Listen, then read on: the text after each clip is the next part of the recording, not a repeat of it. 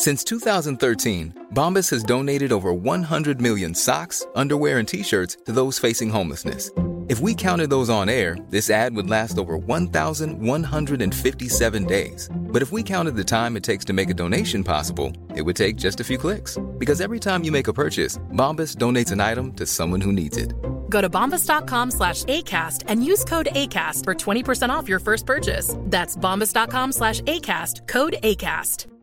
It's that time of the year. Your vacation is coming up. You can already hear the beach waves, feel the warm breeze, relax, and think about work. You really, really want it all to work out while you're away. Monday.com gives you and the team that peace of mind. When all work is on one platform and everyone's in sync, things just flow. Wherever you are, tap the banner to go to Monday.com.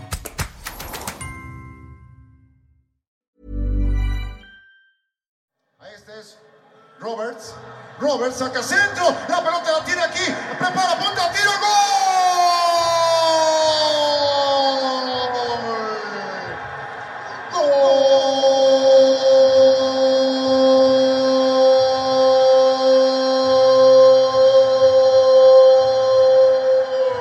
Hello everyone and welcome to the Roker Report podcast in association with the Sun Community Soup Kitchen. It's Gav back once again on the pod for the review show, and this week you join us the day after Sunderland's exciting 2-2 draw at Vicarage Road against Watford. Joining me today to wax lyrical about Tony Mowbray's men is, as always, my mate Martin. Hiya mate. Hello Gav.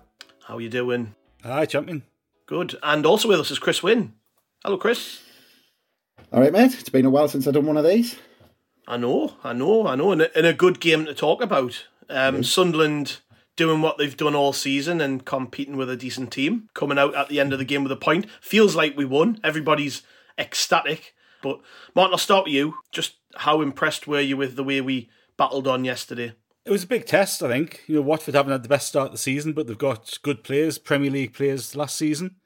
And, there were periods of the game where we were under pressure, but I think, in the last 20, 25 minutes especially, we really showed what we've got, certainly off the bench.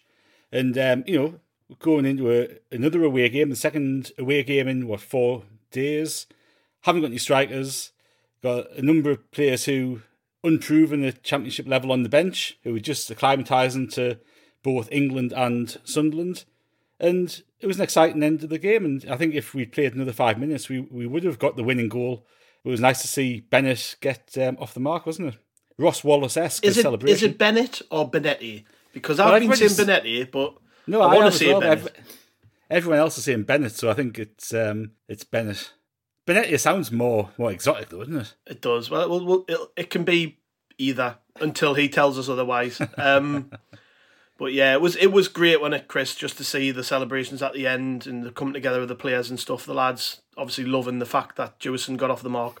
It was brilliant, wasn't it? I mean, it was obvious that I can't remember whose face it was. It might have been, I can't remember who it was. It might have been Lyndon Gooch or someone, but someone you could just see it in someone's face, whoever it was, that they just they looked who it was who scored, and then looked at all their teammates and kind of sprinted across to where Bennett was running, as if to say, this is huge for the team, that because of who it was who scored.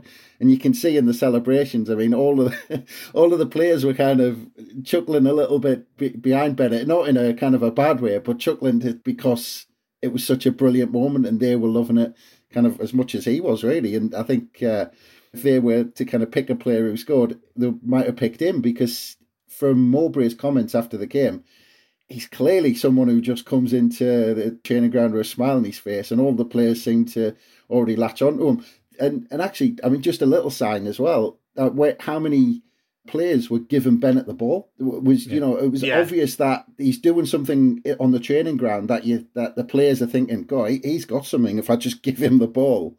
The amount of times he just got the ball and knocked it past the kind of wing back or full back, and just kind of looked at the byline and just went, had tunnel vision towards the byline and the goal. But you can tell that players are latching onto him, whether it's what he's doing on the training pitch, kind of whether it's his character or whether it's talent or both, I think, by the looks of it. But no, he's looking good, isn't he? Yeah, we'll talk a little bit more about the goal later. I will start from the top though. So the game wasn't all plain sailing for Sunderland, Martin, and we went behind through a goal on the 34th minute. Keenan Davis scoring. It was a fantastic pass, to be honest. I got them in behind. I've seen some people criticising Lyndon Gooch. I would struggle to criticise him, and I've seen a little bit of criticism for Patterson. Yeah, he gets his hand to it, but I think the whole move, puts us on the back foot, because the pass that gets them in behind is brilliant. And, it's just one of them, isn't it? You're going to concede good goals at times this season. Yeah, we are. And look, I think the pass just split our defence apart, didn't it? Yeah. I think Gooch and Patterson are probably easy targets to an extent, because people have got question marks over them to one extent or another. But look, it was a great ball out. Lad got the ball in. It was a tap in. I'd be probably questioning whoever was supposed to be tracking the lad who scored rather than anybody else, because it was nobody sort of within a few yards of him, wasn't it? It was just a simple tap in to score. But yeah, look, and as I said before, like they've got that quality, and they didn't show it throughout the whole 90 minutes, but they showed it in spells. They were big, strong, fast team, and when they had a few spells in the way they were like on top and they were dominating the ball, and they've got some good players, and if we're not completely on it every single second against players like that, we are liable to get caught out, as we were there. Yeah, you got any complaints about that, Chris, or not? Well, people can go on about the ball in behind Gooch and, have a word about Gooch and Patterson, how he dealt with that ball into the box. But, for me, those are all debatable. We can debate those all day. But for me, it goes back to when, the pass. Yes, it was a brilliant pass, but he had too much time in the middle of the park. And I think for the opening period of the game, that was our problem. But we didn't really fix it, because bizarrely, I found it really weird, to people talking about this false nine. When we didn't have the ball, Embleton and Pritchard looked like two strikers, and we set up with two banks of four. Yeah. Which meant that possession-wise, I think first half, kind of Watford had 60% of the possession, and you could tell because Dan Neil and Evans were struggling as a two in the middle because they were outnumbered, but Pritchard and Embleton didn't drop in. And the problem with that first goal was that their player had far too much time in the middle of the park, because we didn't fix that. We didn't drop someone else in and have a three in the middle just for that period of time where we were under the cosh a bit, just to try and get through it. So, yeah, okay, you can debate Gooch, you can debate Patterson, but for me, the problem came with leaving Evans and Neil to kind of fight it out with three players in the middle, and they ended up with too much time on the ball. And like you and Martin have said, you give that time to quality, and they punished us. It was a funny one with that sort of period of time where we pushed Embleton right up, wasn't it? Because I think it came from the first 15, 20 minutes, we were really struggling to get out a lot of the time. Whenever we had the ball, I think, I don't think a number of players had the best game ever yesterday. I think, Dan Neil, Evans and Embleton were guilty of giving the ball away far too easily, and they weren't careful enough in possession. But I think we started off with Embleton playing deeper and Pritchard up by himself. And for the first 10, 15 minutes, we couldn't get out. So he pushed Embleton up to try to give more of an out ball on the chance that we'd get a counter to make the most of it. But the risk of that, obviously, is you leave a man less in the midfield. And as Chris said, you give space for a pass like that can cut you apart. So I think Mowbray kind of made a change from an attacking point of view to try to get us a foothold in the game. But unfortunately, that backfired. I think he pulled Embleton back into that midfield three shortly after they scored that goal, didn't he? Yeah, we didn't give up, though. That was about 10 minutes before half-time. There were a couple of incidents. Obviously, there was the goal, which we'll come on to. But just after their goal, we had the penalty incident with Jack Clarke being brought down in the box. Tony Mowbray was adamant it was a penalty. I was, when I seen it back a couple of times. I mean, the players don't really appeal for it, to be honest. There's not much of an appeal from our players, but that's a nailed-on penalty in my book. I don't know what you think, Martin. 100%. Yeah. 100%. And I think it's one of those, if the linesman's on the other side, we get it. Whether the referee his vision was blocked or whatever, because he wasn't that far away from it, but it happened relatively quickly. But I think if that happened on the linesman's post, we'd have got that penalty. But it's one of them, in the Premier League you get it, don't you? Well, we haven't had much luck this season, I don't think. Have we really, Chris, with officials? It seems like every week now we're coming and saying we should have had a penalty. I mean, it was Robertson the last game. This week it's Jack Clarke. I know that the type of players we've got, the technicians, as Mowbray likes to call it, they're very good with the ball in close quarters when they've got players around them and stuff. And we have got some quick players. It's one that referees really need to pick up on, I think, with Sunderland, isn't it? We're not getting all the decisions we deserve. Well, I was speaking to someone. I was speaking to a Sheffield Wednesday fan the other week, talking. We were kind of laughing because we all know how bad the referees were in League One. And he was asking us, he says, because we've been talking about it over the last year or so about the standard of refereeing in League One. He says, so the referees any better in the Championship? I just started saying, no, they're just as bad, to be honest. And they've been just as bad this season. But, I mean, just on your point, it's funny because we've now got this team, like you said, we've got all these ball players, we've got all these technicians. We've got, they're all slight as well. I mean, they're all small players. They're all kind of skillful, tricky players. The problem is the initiative from the referees this season has been basically to only give a foul if someone's been kind of half crocked or kind of crippled.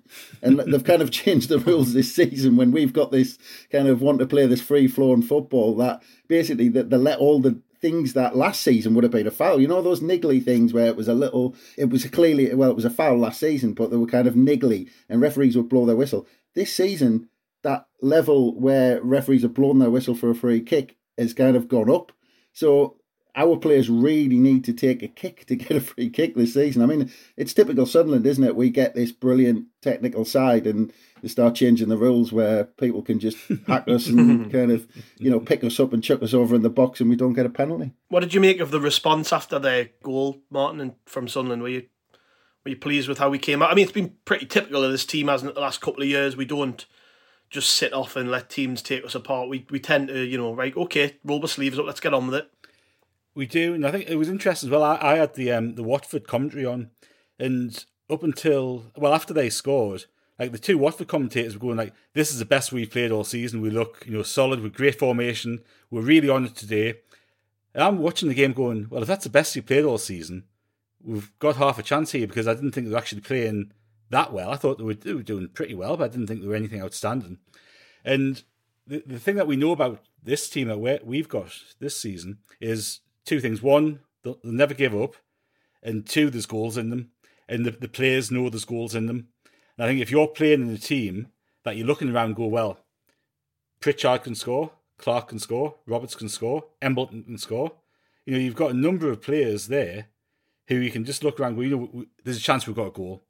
And they're all good players at keeping the ball, usually. I know I said before we give the ball away cheaply on a lot of occasions, but generally, when we're on it, we can keep the ball, move players around, move teams around. And, I think we're always going to have that sort of spell of possession in a half where we do dominate the ball for 10, 15 minutes and, create a few chances. As I say, we had the Clark penalty shout. And, there was pressure building. You kind of see it was coming. And I actually thought, half-time was going to come at a bad time for us here because this is our spell of possession. And we fortunately, we did make the most of it. Yeah, well, shameless plug, but if anyone listened to the Adam Leventhal pod, we'll plug that as much as possible if people, want to listen to it after the fact. But if you listen to that and talking about, as you said, Martin, that pressure building up on the manager and some of the bad results and things like that. And it was, I thought we responded well. We kind of got on the front foot again really well because sometimes you don't know how that's going to work. But I actually thought you could sense the nerves in Watford as soon as they scored and went ahead. And they just thought, they didn't quite know how to handle that. And they kind of dropped in. They kind of dropped by, 10, 15 yards. And but we responded well, like Martin said, we kept the ball better after the goal and we did things better. We kind of stepped it up. But you could sense Watford, that the way it's going there, that they felt the nerves in the stands, the fans got nervous, the players got nervous, but it was good. We took advantage of it. And it's that funny thing, isn't it, when we've seen it at Sunderland so many times, haven't you, where you're going through a bit of a bad spell, you get a goal not too long before the half-time whistle, and you go, okay, just keep it tight. We'll sit back, keep it tight for the next 10 minutes and get to half-time with a 1-0. And how many times have we seen it where the inevitable happens? And it happened yesterday, didn't it? Jack Ross springs to mind some of that, doesn't it? Well, even 10, 15 minutes into the game, I was watching and their fans were getting on their case for passing it around the back and stuff. So I think it was always going to be one of them games where, regardless of whether we were behind or not, because of the general sort of malaise that's around Watford at the minute. You've got to think they've just been relegated, and we know better than anybody how long it takes to get that stink off you. It's not easy. It doesn't matter how good your players are. You know, if your team is used to losing games, it's very hard to get out that habit. And Watford haven't started the season well at all. Tony Mowbray talked quite a lot after the game about how much talent they have in their ranks, and you've got to look at their team and go, yeah, there are still some Premier League players in that side, but if their mentality's not right, it brings them down onto a different level. And mentally, Sunderland are in such a good place at the minute. It's the players themselves. I mean, I personally can't remember a sort of team spirit like this, like in this sense. I mean, I've seen good Sunderland teams in the past, not many of them, granted, but I've seen good teams in the past where we've had quite a lot of experience, quite a lot of leaders. And this team, you look at it and there's quite a lot of young kids, and it's a totally different atmosphere, isn't it? Like we're not looking at a team now who are full of proven players, or you haven't got your Borleys, your Lee Clarks, or Chris Makins and Kev Phillips and Niall Quinn up front. No, it's not that type of Sunderland team. This is like a different animal to me. They're all young, hungry kids with a smattering of experience in there, but those experienced players still have things to prove as well. I can't remember anything like this, Martin, at Sunderland. I don't know if you can, but you go back a little bit further than me, not too much. But a bit further, but no, I think it's a different proposition to what I've seen before, what I can remember, really. And I think, I think it's easy to kind of look at the young players, but, as you say, there is people like Danny Bath, Corey Evans, Alex Pritchard, and they're all playing through the spine, and all very experienced players who are good leaders in their own way. I think Pritchard's an excellent leader in a very different way to what Danny Bath and Corey Evans are. And Patrick Roberts as well. He's a youngish player, but he's got a lot of experience. And other players being around Premier League academies and all that sort of thing. So like there is a good core there of experience. But back to your point, Gav, in terms of just the team spirit and the belief that they've got. Like yesterday wasn't a great performance. Like we've seen some very good performances this season from this team. Yesterday wasn't a great performance. We said before, we were sloppy with the ball and all that sort of stuff. But mentality-wise, we're absolutely superb. And I think that's the massive difference that a good team spirit can give you, is when you're not all on it. And different weeks, some players are going to be on it and some players aren't. And we're going to have games like yesterday where you're going to have 4 or 5 players who aren't really on top form, but the team spirit drags you through. Because everyone's going that little extra bit off the ball to get the ball back and help the mate out and all that sort of stuff. And you can see it. And, that helped us get to a point where we could bring on those subs and actually, again, we should have won. 5 minutes more, we would have won that game. And it was the team spirit got us to that point where we could win the game. But you know where I think that comes from? Because, talking about the last time, the only thing I can probably kind of compare it to is, in terms of just team spirit, is going back to that Roy Keane season where you saw how the players were together and kind of probably in a hatred for the manager or something like that. I don't know, as if he kind of kicked off but it was that togetherness. Probably have to go back to them. But I think with this team, you're absolutely right, Gav. It comes from a different place. It doesn't come from that, like Martin said, it doesn't come from that. Under Reid, it was a bit of a drinking culture and everyone went out for a few beers and they got together that way. This team, I actually think the team spirit and results like the one we got at Watford come out of looking alongside each other and thinking, I've got a good player alongside us here.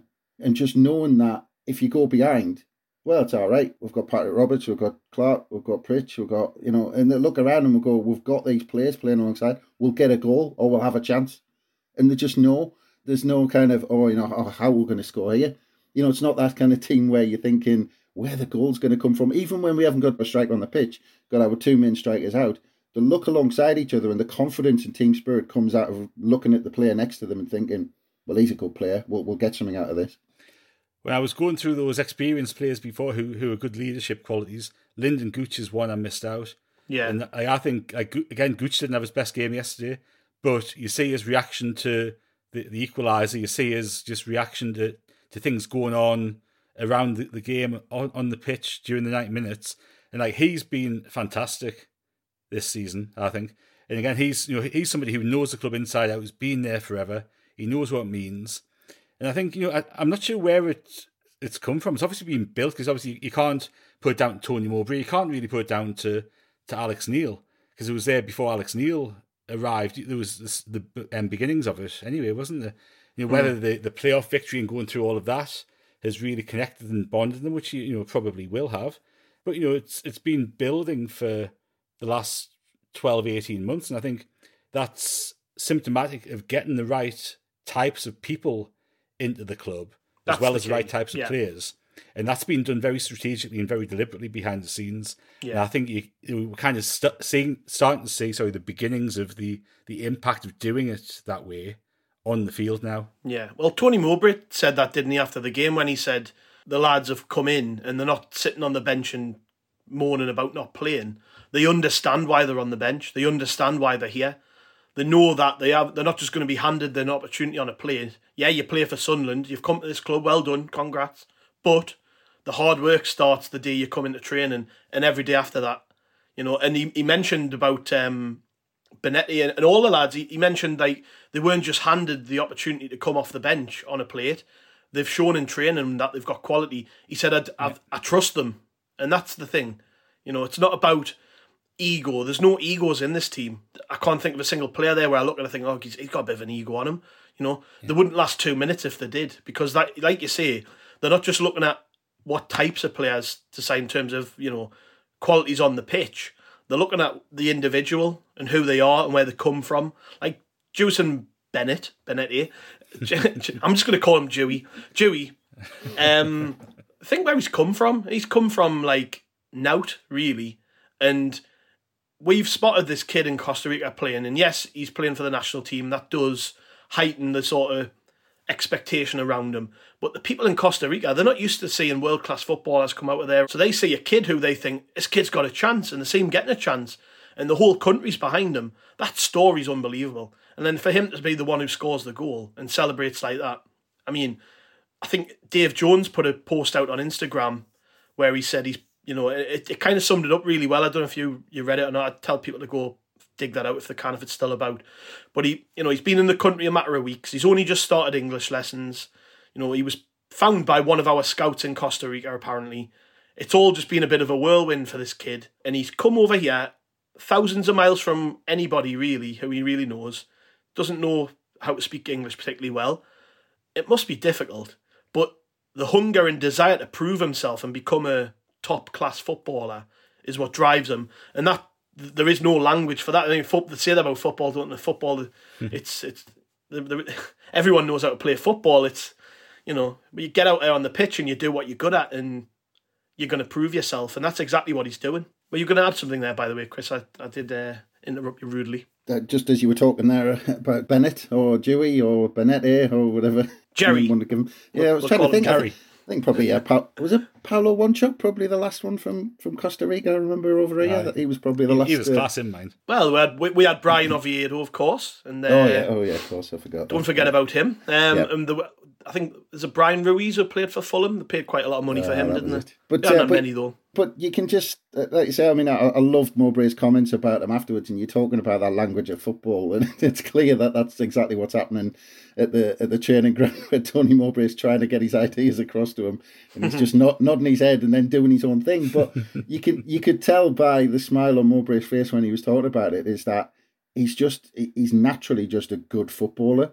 And Tony Mowbray is, I mean, to have that trust where there's obviously those problems communicating and will be for a good while, but he's asking him, he's trying to teach him stuff on the training ground. He's not sure he's getting it, but he's known that he's good enough to still put him in and still just say, just get on the ball, do your thing. You're a naturally good footballer. Just get the ball and just go, just play football. And I think that's the beauty of what Mowbray's doing with this team. He's saying, get the ball down on the deck. You know, you're all good players. Get the ball down. Just do your thing. Be positive. You're right there about players just being good enough to slot in. Adji Elise, last 2 games, has been outstanding. Like, I don't really see how Dennis Cirkin gets back in after the international break. And that's no slight on him, because he's been, I said this the other week, he's been one of our best players, but Elise has been given the chance and he's ran with it. He gets the goal, Martin, which gives us the equaliser just before half-time. Just over the line. I think in the old days we wouldn't have got that, so thank God for goal line technology, because it was very quick, wasn't it? And it was just over the line.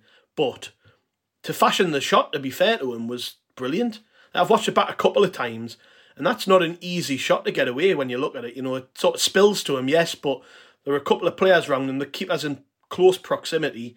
He manages to squeeze the shot under him, and the lad gets it off the line, and there's a period of about 5 or 6 seconds where nobody really knows what's going on, except Elise, because he's seen the referee stick his arms in the air. He knows what that means. So he's run off to the corner, and then you hear the delayed reaction from the Sunderland fans at the other end who haven't really got a clue what's going on. I think I heard, same as you, I heard the Watford commentary, and they also didn't have a clue. So it was quite funny to listen to, but good goal, even. You know, I know, yeah, it was scrappy and it just went over the line, but like I say, did all right to get it in, didn't he? You know, he's coming on Wednesday night, didn't he? I think his selection probably was a little bit last minute, because I reckon Bailey Wright would have played on Wednesday if he'd been available. And Elise's come in, and he has shown himself to be a really good footballer, as well as a very good defender. But he's just so comfortable on the ball, isn't he? He's going up and down that line, and look, he's not a natural fullback by trade. He's a centre half, isn't he? But he's shown himself really willing and adept to getting up and down that line, link and play. He's fast, he's quick, he can move the ball. And you know, that shot just kind of illustrated, I guess, his technical ability, didn't he? He kept his composure, he just bided his time a little bit, got the shot in, and was well over the line. And it was really nice, really nice way for him to get his first goal for Sunderland, wasn't it? Well, talking about that Watford commentary, there was like about 5 minutes after, because they were talking about the incident at Huddersfield, saying, "Oh well, Hawkeye might be wrong this time, and it might not be the line." And all that. I'm like, "Whoa, hang on a minute." The referee pointed to his watch. It's a goal. That's it. Crack on with it. And they were even going into half time. Even at half time, they were saying that all the Watford players are going to be really pissed off by this injustice. Yeah. Actually, we've had a look and it was over the line. Yeah, that's it. They were going just after, and then going in half time. They were going, "I can't wait to see this picture because I'm not sure that was over the line and all that." But just on that point of Bailey Wright coming in and Elise playing in that role, I mean, that role he's playing is such a strange role, because at times he almost looks like an orthodox left back getting up and down the line, and then the way we defend sometimes when we kind of come into a block, he's then looking like that third centre half alongside Danny Bart and O'Nien. And he's playing it so well down that side, because actually when he gets forward, he's really kind of joining in and being effective at that end of the pitch. But that's why I'm not sure with Bailey Wright. I think if he wants to play, you know, third centre halves or that kind of strange role that gets up and down, Bailey Wright wouldn't have been able to do that. So I wonder if kind of Elise would have gotten a nod anyway, just because he's got that kind of ability to get up and down. But he's playing that role spot on. And like you said, Gav, I mean, Serkin's got a job on his hand when he gets back. That's what you want. That's the culture you want in the team, isn't it? You want every player to be on their toes. And yes, we've got a fantastic team spirit and they're all in it together. By the way, that's a really difficult blend to have a team where everybody is for each other and supportive, but also be in a position where every player has to be competitive and they're all competing against the team. Like, you don't often get a side where there's that mesh, where the players are all together, but they're also sort of against each other in a way. Like, you know, I need him to either get injured or slip up to get into the team. They're still for each other, and that comes across every time one of them speaks. You say this. I mean, social media can be crap, but I actually think with this squad, it's great seeing the way they talk to each other on social media. They're all really supportive of each other. I mean, we're going to get on to Bennett. We've talked about him a million times, Dewey. But, like, the stuff after the game with him was great. And it's nice to see all of that. Even, like, Adji Elise is really proud of himself for getting his first goal as a pro footballer. And all the lads were giving him loads of praise on social media and stuff. And it's nice to see, isn't it? But, Tony, I think it comes with kind of the current rules as well, because the amount of subs you can make. And I think Tony Mowbray said it, I think he said it after the game against Watford. I think he might have said it the game before that after Reading. But he's constantly talking about the size of the squad and that all the players are going to play a part, whether it's from the bench or kind of start in the starting 11. And he's clearly had that conversation with the squad to say, look, you know, if you don't start, 100% you will play a part in whatever we do this season, either coming off from the bench or suspensions and injuries, you'll get a chance. So, I mean, we haven't got the biggest squad in the world, so it's clearly they're all going to get an opportunity at some point. Yeah, they scored around the hour mark. We'll come on to that. But what did you make, Martin, of the way we responded from going in at ones each, coming back out in the second half? How did you feel we started? Yeah, I thought we did as you'd expect us to do, really. I think we continued on from that period that we had at the end of the first half, where we had a bit of possession, a bit of control of the game. Look, Watford always looked dangerous on occasion, but I think we had a little bit more control of the first period of the second half compared to the first period of the first half. The goal was a bit a bit of a kick in the teeth, really, because I thought we kind of looked like we might get a chance of scoring. Corey Evans does a little tactical foul on their lad. I like that, by the way. Clip his heels. I quite like that because it was a nice foul. It was there. I mean, I don't like it in the sense it led to a goal, but we'll come on to that. But the actual, him just giving their flair player a little nick and then having a laugh on his face and stuff. A bit of shithousery, don't mind that. But it wasn't. Look, I think we've talked previously this season, haven't we? I think it was QPR, wasn't it, where we let the lad get towards our box before we fouled him and they scored the free kick. Mm-hmm. And we're going, just clip his heels 20 yards earlier. Yeah. And you're giving yourself a chance. And look, it didn't work out that way because we still conceded a goal from the free kick, didn't we? But it showed a little bit more maturity. Obviously, that's Evans' experience coming into play there. And it was nice to wind him up as well. I think we need to be a little bit careful though, and like I said, I don't mind those fouls. Sometimes you just have, the players just have to do it. But Mowbray mentioned it again after the game. We're not the biggest side in the world, and I think against Watford, every ball into the box looked dangerous, and they played quality balls into the box, and they had players who could win it as well. Especially opening period of the first half. They put a lot of balls into the box and they won them all. Patterson, I mean, he had to make some easy saves, so straight at him and all this sort of stuff, but we weren't great off balls into the box. And I think Mowbray knows that we have to be careful conceding free kicks around the box, because I don't think like I said, we're not the biggest side in the world, so I don't think we're great at defending set pieces. So we just need to be careful where we concede those fouls, I think.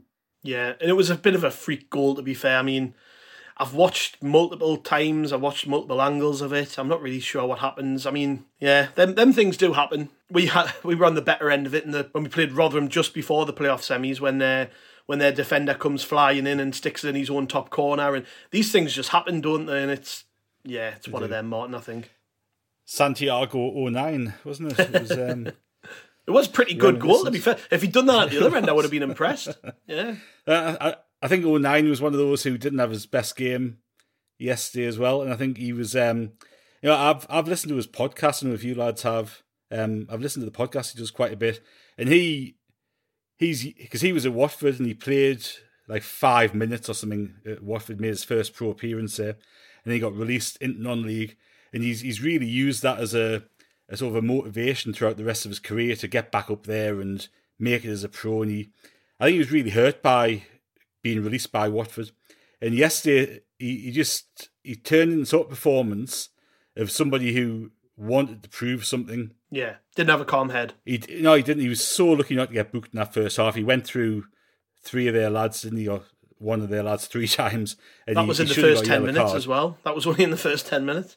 And that would have been him suspended for the next game if he had. And look, I don't necessarily think that own goal was a consequence of him having that sort of mentality and attitude yesterday, but it didn't help. And I think he was just trying to get onto anything. And I think Patterson probably could have come out and done a bit better with it, and it was just a bit of a mess up, really, wasn't it? Well, that's it. I think the goal came out of Luke O'Nien being Luke O'Nien and putting his head where some others wouldn't. And he just kind of threw himself at it, and it kind of didn't go the way he planned. So it's one of those. But I wouldn't want Luke O'Nien to stop doing what he does and putting his head in there. Oh no, absolutely not. And look, it was only a couple of minutes after he did that lovely chest back to Patterson under a lot of pressure, wasn't it? So like you've got to just hold your hands up sometimes and go, you know what, that was just a bit of bad luck. Lost his bearings a bit and powered it past his keeper. Just on the general topic of Luke O'Nien, I think he's looked really comfortable. Yeah, he didn't have the best game yesterday, but I think he's looked really comfortable as that right centre-half. And one thing which I don't really see people talking about, which I've picked up on when he's playing is that he's really good at those one-touch first-time passes that keep the ball moving quickly. When we're trying to go between, when we're sort of trying to break the lines, the ball tends to always go back to him, and he's very good just even under pressure. Those little first-time passes, 5 yards, 10 yards to his left or right, he's really good at that. And that stuck in my head because I see so much stuff, and I've listened, like say you have, to his podcast when he talks about how much like extra work he does. And you've seen him with that, is it the Oppo system that they've got at the academy, where it's like the ball fires at them at pace in the dark and stuff, and it's to try and get them to improve their peripheral vision and first touch and stuff. And I can see that in his game. I can see that he's not the most technically brilliant player, but Luke O'Nien, he does work hard on the little things, and that first touch has served him well this season, I think. Yeah, I don't know if you think back, but when we were doing our best 11 for League One, Sunderland team, and we had a conversation about Luke O'Nien, and I personally, I've always thought that Luke O'Nien's best period in a Sunderland strip was when he played at the back. At one time, he was kind of our main defender under Lee Johnson when we had all those injuries. But I think you're exactly right, and I think where he's really important is the way Luke O'Nien, like you said, plays those passes out. Sometimes just takes one touch and then bang straight into a midfielder or wide to Lyndon Gooch. And I think he kind of dictates the tempo, the way Luke O'Nien does that, and it makes sure that we don't kind of become that team that just plays sideways and plods on slowly. Because Luke O'Nien is just his character. He gets the ball, takes one touch, he looks forward, and he looks to play a ball to kick us off. And I think at the minute he's kind of vital to getting us going to start those moves going forward as much as he is kind of defending. Yeah, we made a sub after the own goal when Ahmad came on for Elliot Embleton. He done really well, didn't he? He had a good period. I'm actually quite impressed with this kid, and I think Tony Mowbray is as well. Martin, he's made a few comments about him, particularly after the game. He said he doesn't think it'll be too long before he's starting games and scoring goals. Do you tend to agree along those lines that he has shown his quality? Oh, he looks a class act to me. Like his first touch is good. He's pacey. He can link up play well. He passes it well. That ball that he put across to Jack Clark for the goal that wasn't a goal was a cracking ball across, wasn't it? I think whether the difficulty I've got with him is where he would actually start a game. Like what position would you actually play him in? Because he kind of played off the right. Yes, it didn't be like Roberts was also out there, and it was kind of a funny position. I think he was just sort of going anywhere he wanted to try to cause a bit of damage. So where he actually plays in the formations that we've played this season, I would question, because I actually don't know the answer to that. But he's a good player to bring off the bench. You just mentioned it there, Jack Clark's finish on the volley, a good cross from Ahmad. It was straight out of it was brilliantly whipped in. At the time, I don't think people really knew if he was off or not, but I've seen watched the AFL highlights back last night that showed an angle across the line. He is just off.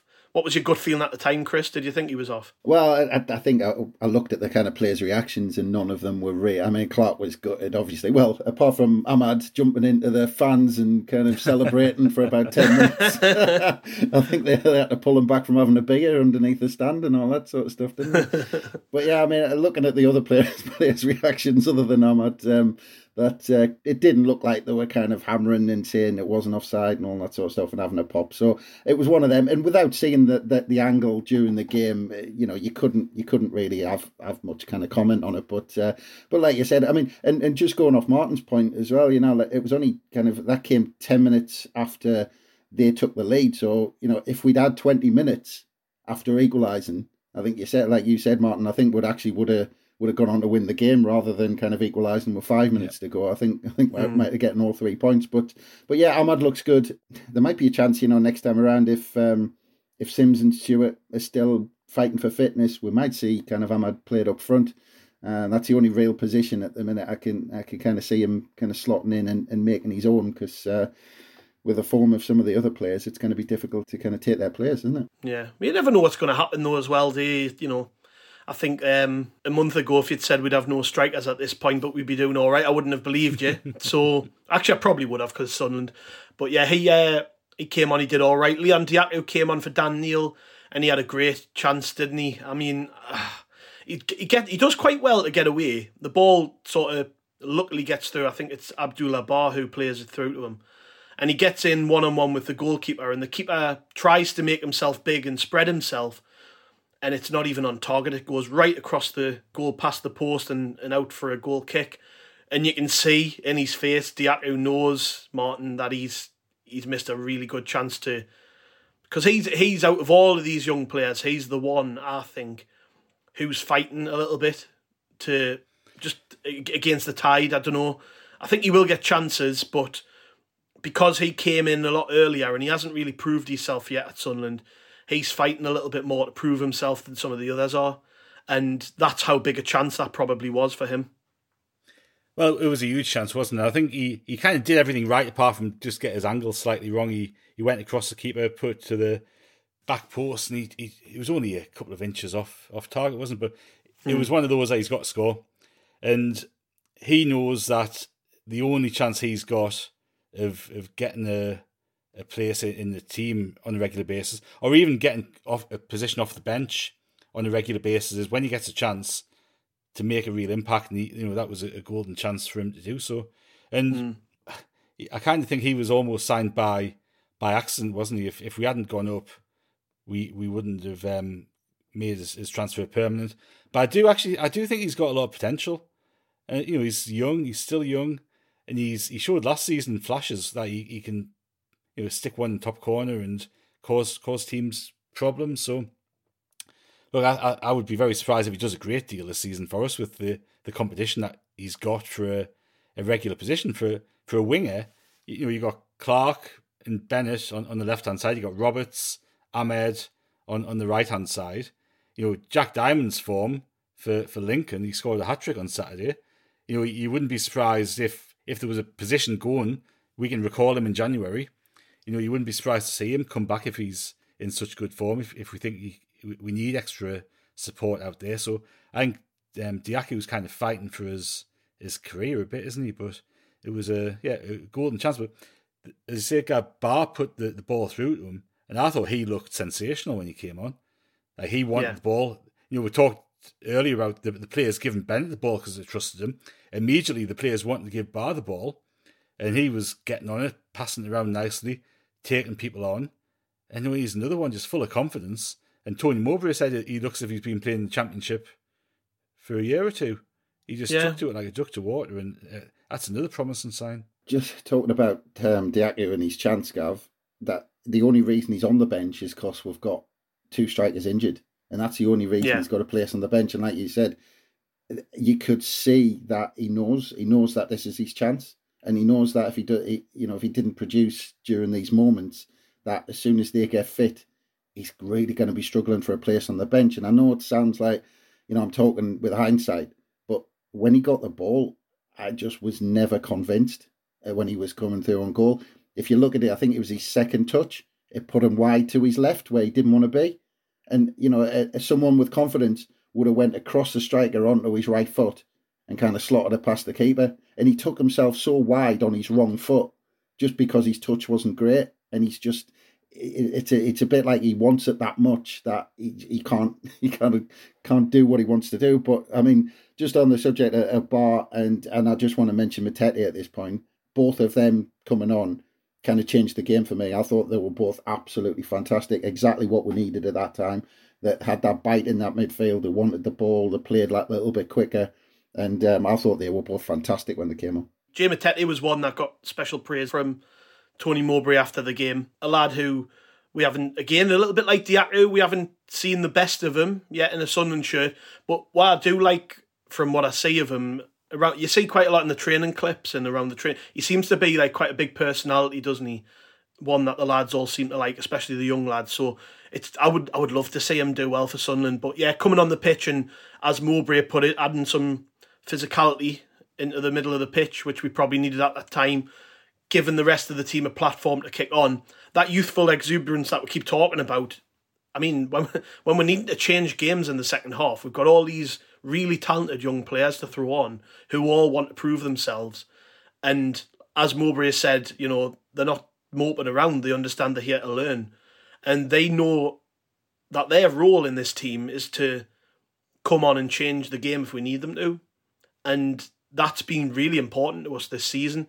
I mean, one thing Alex Neil didn't do really was use all of his subs, but Mowbray's been pretty happy, hasn't he, to throw as many on as he needs to in order to get the game going for us, Martin. And like Chris said, it worked in our favour because, as we've talked about a few times, the winner in front of the away end. It does. That's what I was saying at the start. Like, it feels like we've won the game. Dewey, sticking it in, drops on his chest, one touch, bottom corner, absolute pandemonium. What a finish for a kid who's 18-year-old. Brilliant, wasn't it? It was. He's shown such confidence and such ability in his 2 games that he's had so far, hasn't he? Like, came on against Reading and just immediately looked at home. Like, his first touch is phenomenal. He takes it on. He's got pace. He's got confidence. He's an 18-year-old kid in a foreign country. It's unbelievable. Like, he's going to be some player. You can tell already. You can just tell, can't you? He's going to be some player. And, he came on against Watford on Saturday. He had their full back on toast. He kept going at him. He got round him a couple of times, got some balls into the box. He could have had he had a bit of a chance to score before he did, didn't he? And then that ball comes in on his wrong foot, takes it down. Great finish. And homage to Ross Wallace. He must have been a Sunderland fan growing up under Keano. Was he even alive when that goal was scored? I would have don't make me feel like probably a couple of year old, 2-year-old. But he would have been 2-year-old. Sorry, but yeah, that's how old. I didn't want to know. I'm not listening. But people forget with Matete that Matete's only 21, and.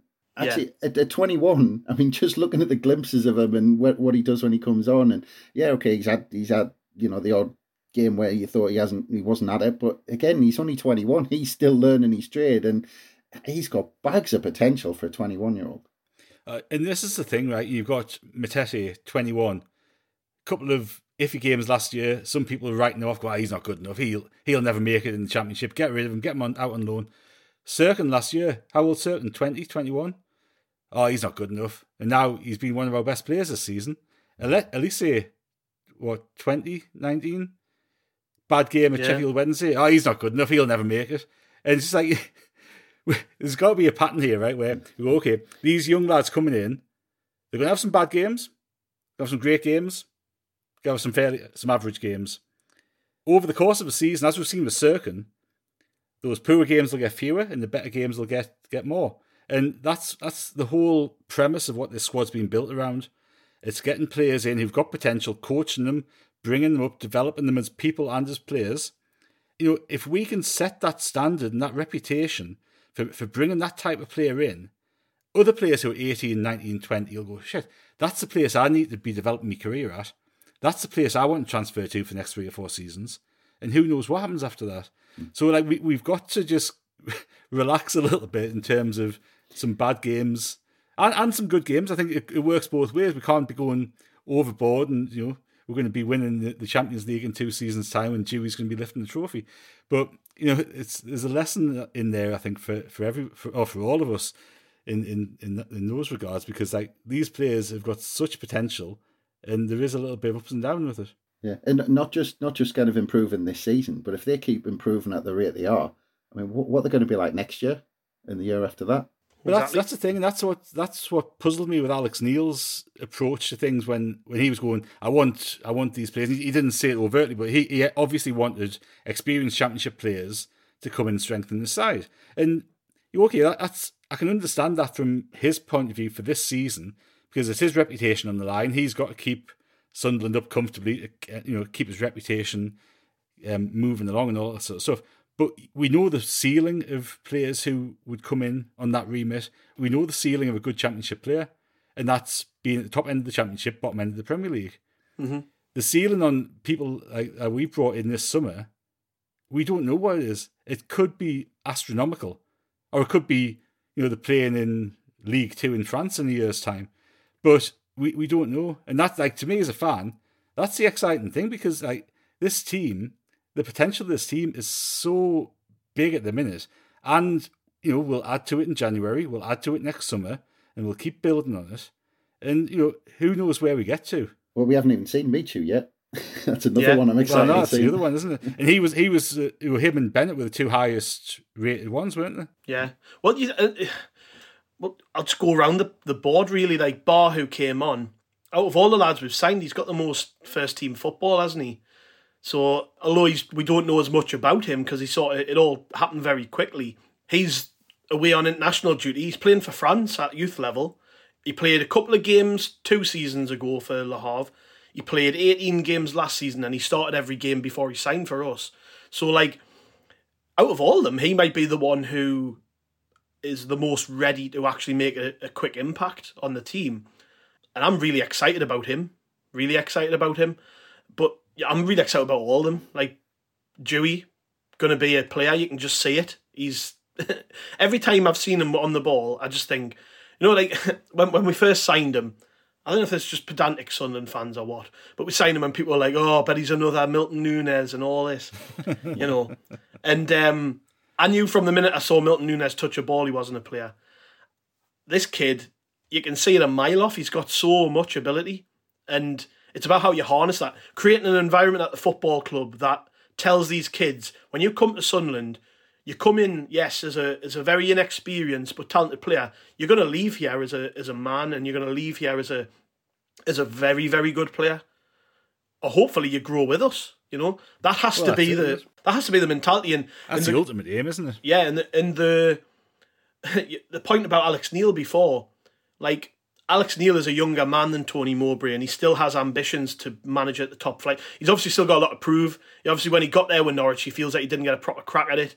You can sense that in Alex Neil. Like, he wants to get back there and get back there quickly because he believes that's where he should be. Where Tony Mowbray has been round the doors, he's seen it all, he's done it all, and he's looking at this opportunity now, and he's seeing like a chance to manage the biggest club in the league, but with some of the best young players in the league.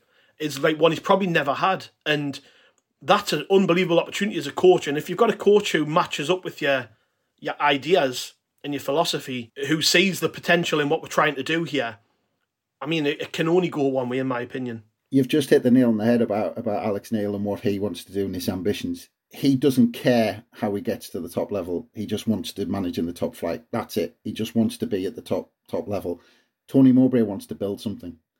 He wants to build something that, you know, can move forward, and he can see that he can now play the football he wants to play with the players that he's got now, with all these technical players. And Alex Neil, well, he didn't care about, you know, I mean, look, we were pragmatic in getting up from League One because we had to be, and Alex Neil was brilliant at setting us up to win games, no matter how. He didn't care about, he didn't want to look, wasn't bothered about looking good, which is fair enough. I mean, brilliant, it got us up, it got results. Tony Mowbray, he's bothered about building something. He's bothered about developing these players, and he's bothered about doing things the right way. I think the other big thing with Mowbray is that he lives in Yarm, doesn't he? Like, he's not somebody who's moving house. He's not living in a hotel and travelling back to see his kids every other weekend or whatever. He's here. He's in the area. Yeah. He's not having to move house. I read somewhere that the staff are really pleased because they're actually working relatively normal working hours every day, rather than when Lee Johnson and Alex Neil were here. They were working into the night whenever the manager was in town. So like that, those sort of things make a difference as well, because it sets the tone that, you know, this is a permanent thing. It's here. I'm here for the long term, and that's, you know, that is the attitude and mentality that we need with the strategy that we've got from a playing perspective, because it is all about the long term. And look, if we do well this season, finish in the top, whatever, brilliant. That's not the ambition for the club this season. It's to have as good a season as possible without being involved in relegation at all. Yeah. And I think, you know, the early signs, you know, 10 games into the season, and those 10 games, I think we've played, 7 or 8 of the top 10. So, you know, it's not as if we've had an easy run of fixtures to start the season with. The signs are all positive. He's calmed everything down, hasn't he? Yeah. It just feels like, I feel very assured. I feel like everything's going to be okay. You know, we're going to do everything right. We're going to be fine. That's how I feel whenever I hear him talk. It's like, you know, Tony Mowbray has been here forever. He's just slotted in very seamlessly. And it's been really, really, really, really, really, I can't get words out, but it's been really reassuring, to be honest. I think you've got to give credit to the club as well, and how quickly they moved and got that sorted, because when you're talking about a seamless transition, it kind of, because of how quickly they moved, I think instead of making it a big thing and dragging it across a week or two, where actually then it was becoming a big thing and it was a big change, just Mowbray just coming in, and the way he's done it as well. He mentioned a couple of times, he went, well, they were doing a lot of things right, so I just left them.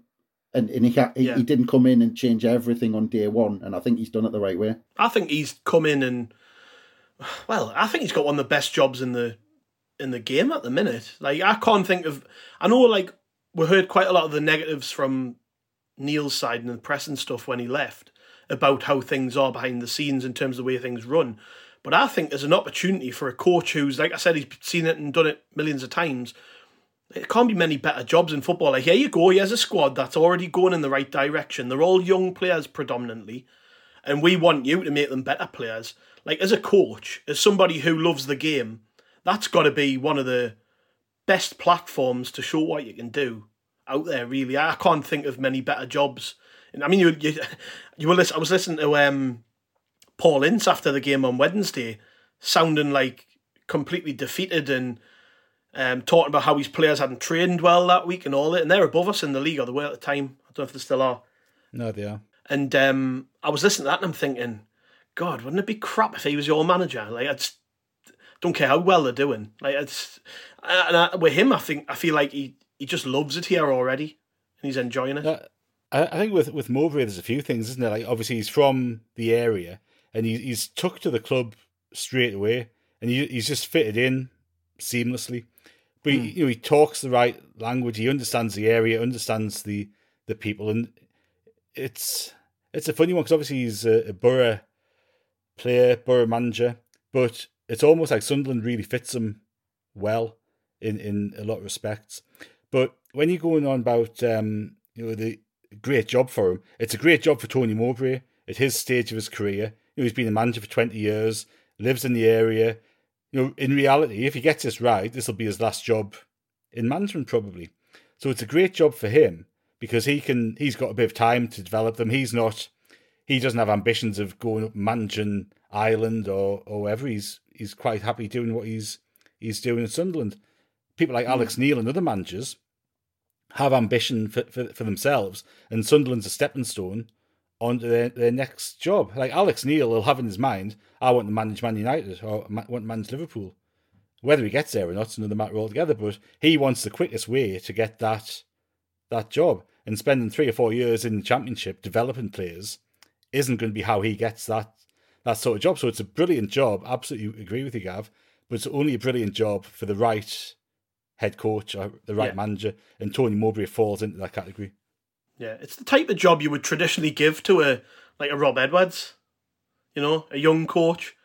You don't, when you talk about a project and building something, you never think about, well, what about like an older coach who probably just wants to do something for, because Mowbray has just come off the back of a job where he spent 5 years there, so he probably grew a little bit tired. I remember listening to him on the Quest highlights at the end of last season when they were come to the end of the season at Blackburn. The press were asking him about, like, are you going to be here next season? And he was like, I don't know. Well, I've heard nothing, I don't know. And he was like talking about, well, I think it's about time I give a bit time back to me son. He's just starting to play football, and I want to go watch him on a morning and this, that, and the other.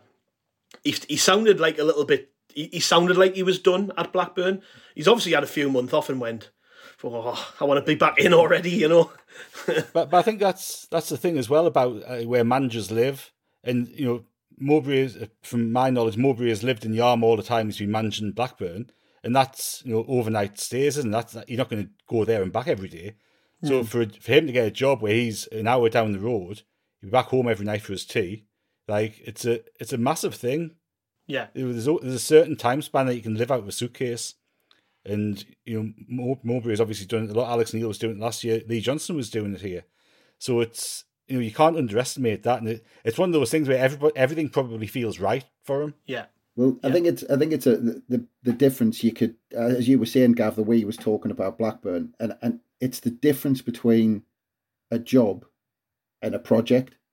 And I think you can see at Sunderland, it's something to really get his teeth into. It's not slogging along, trying to kind of get players on the cheap and getting those free transfers. We were talking about that. In an ideal world, you wouldn't really sign. You want technically gifted young players to coach and all this sort of stuff. And like you said, Gav, he's seen the opportunity with us, and it's kind of lifted him because he's like, well, look at this job I've got now. I've got this huge project, and I've been given the tools to play like I want to play. And he's got that cushion as well, where we're not saying go and win the league, go and get us top 6. Go and do this. It's develop these players, and look, just see where it goes. Obviously, don't look over. Don't make sure we're not looking over our shoulder. But it's not. We're not looking to go to Watford and wipe the floor with them and all this sort of stuff because we haven't spent fortunes, in the summer. It's like go on, develop the players, play the football you want to play, and I think he's loving it. Yeah.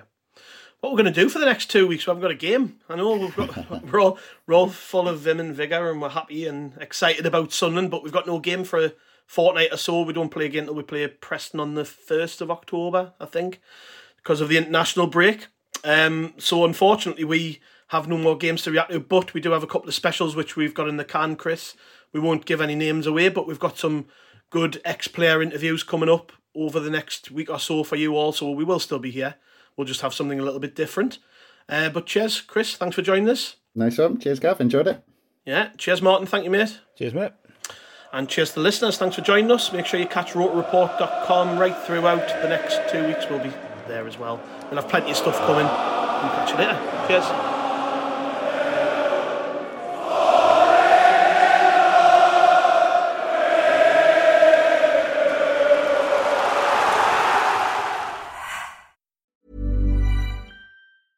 Cool fact, a crocodile can't stick out its tongue. Also, you can get health insurance for a month or just under a year in some states. United Healthcare short-term insurance plans, underwritten by Golden Rule Insurance Company, offer flexible, budget-friendly coverage for you. Learn more at UH1.com. Planning for your next trip? Elevate your travel style with Quince. Quince has all the jet-setting essentials you'll want for your next getaway, like European linen, premium luggage options, buttery soft Italian leather bags, and so much more. And it's all priced at 50 to 80% less than similar brands. Plus, Quince only works with factories that use safe and ethical manufacturing practices. Pack your bags with high-quality essentials you'll be wearing for vacations to come with Quince. Go to quince.com/trip for free shipping and 365-day returns.